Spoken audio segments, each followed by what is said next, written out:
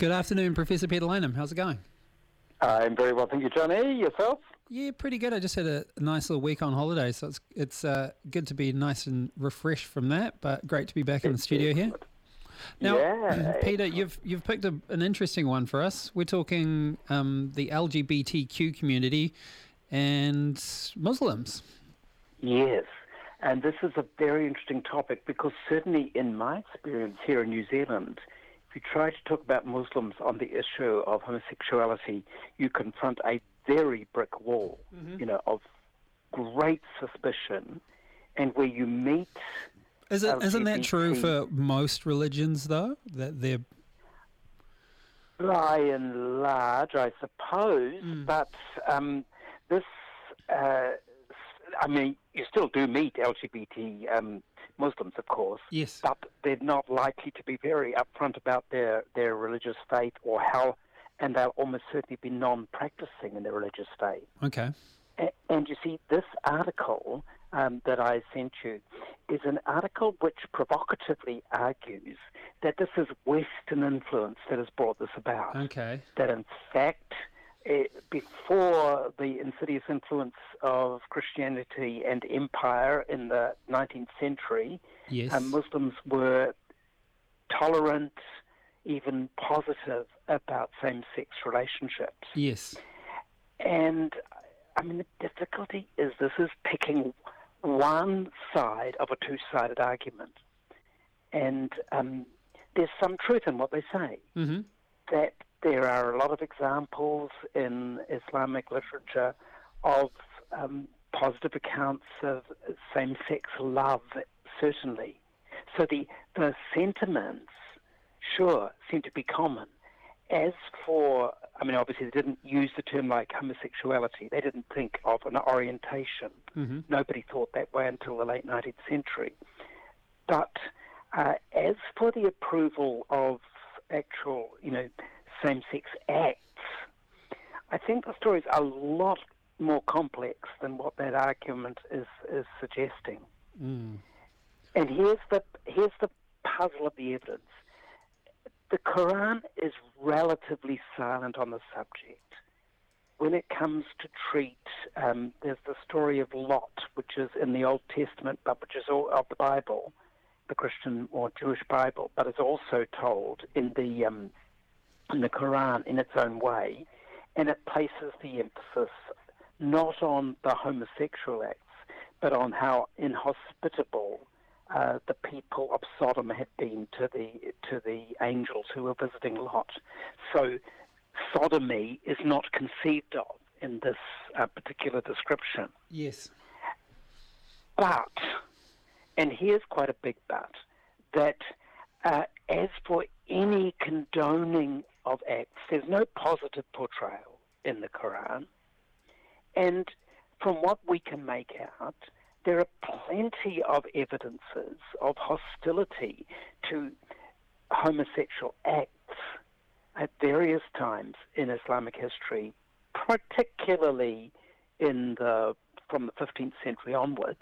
There seems to have been quite a positive period from the 10th to the 14th centuries.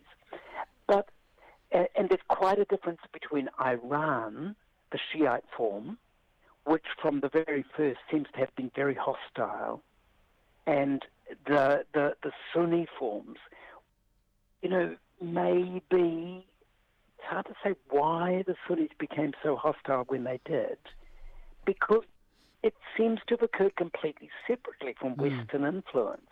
Now, you're talking about the 10th to the 15th century. How accurate and reliable are any documents from this era?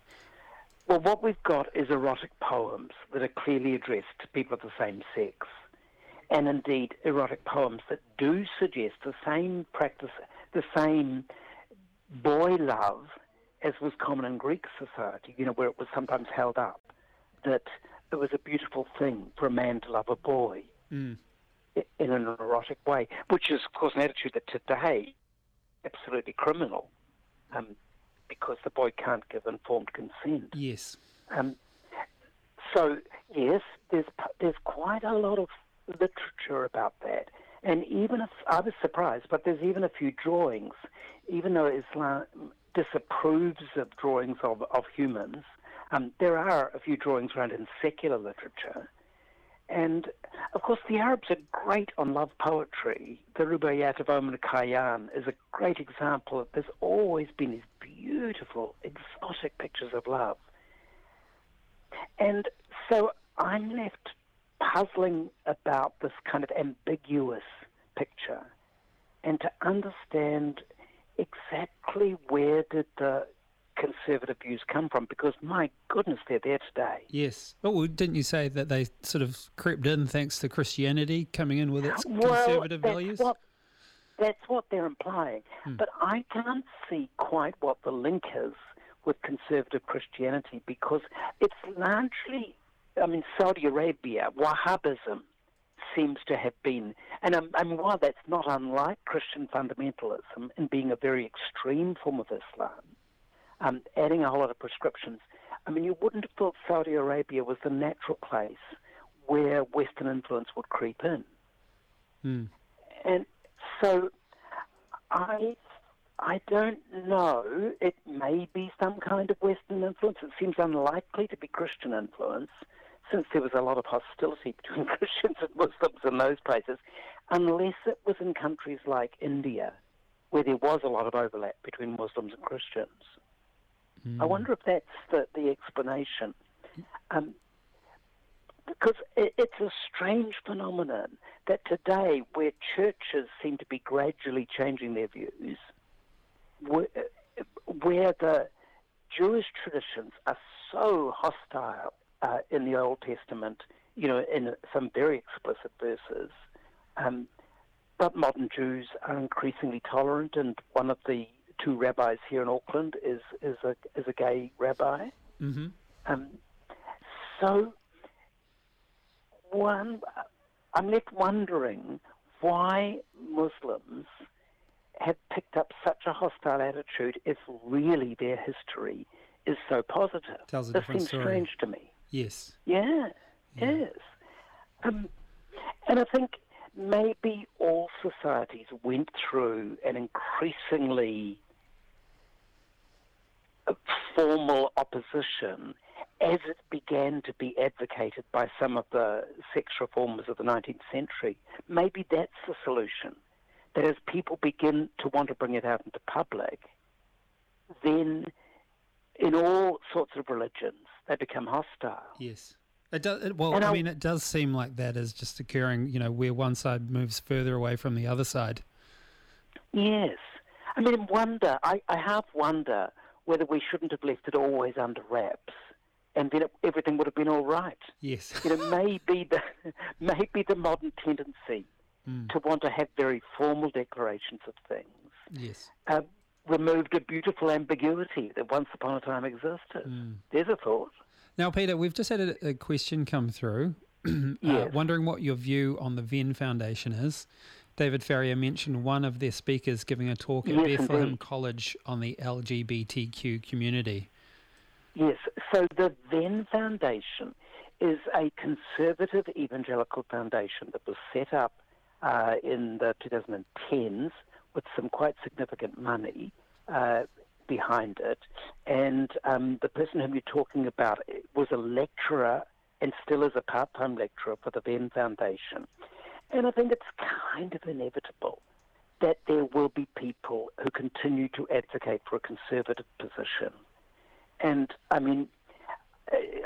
while David's right to call this guy out and say that's what's going on and that's what Bethlehem's doing. Of course, but you can understand that if some people want to condemn sexuality, same-sex relations, they're going to do so through various sources, and there are plenty of sources they can use. What I think they've failed to do is to listen to the other side. Yes. So it's the lack of attentive listening that's, I think, the failure in the Bethlehem College, and it seems intriguing to me. And David wrote an account of he listened to this lecture, brave man. And, was it an hour and a half's worth of lecture that he listened to? and the man was full of apologies. I know the person concerned who was involved. Yes. And I know he's of a conservative disposition on that subject. And I guess he has a right to do that. We haven't banned holding anti-gay viewpoints. I just like to reason with people. Mm-hmm. Yes. Hey, Peter Lineham, thank you very much for this week's edition of That's the Spirit. We'll look forward to chatting to you next Monday. Okay, good. Bye.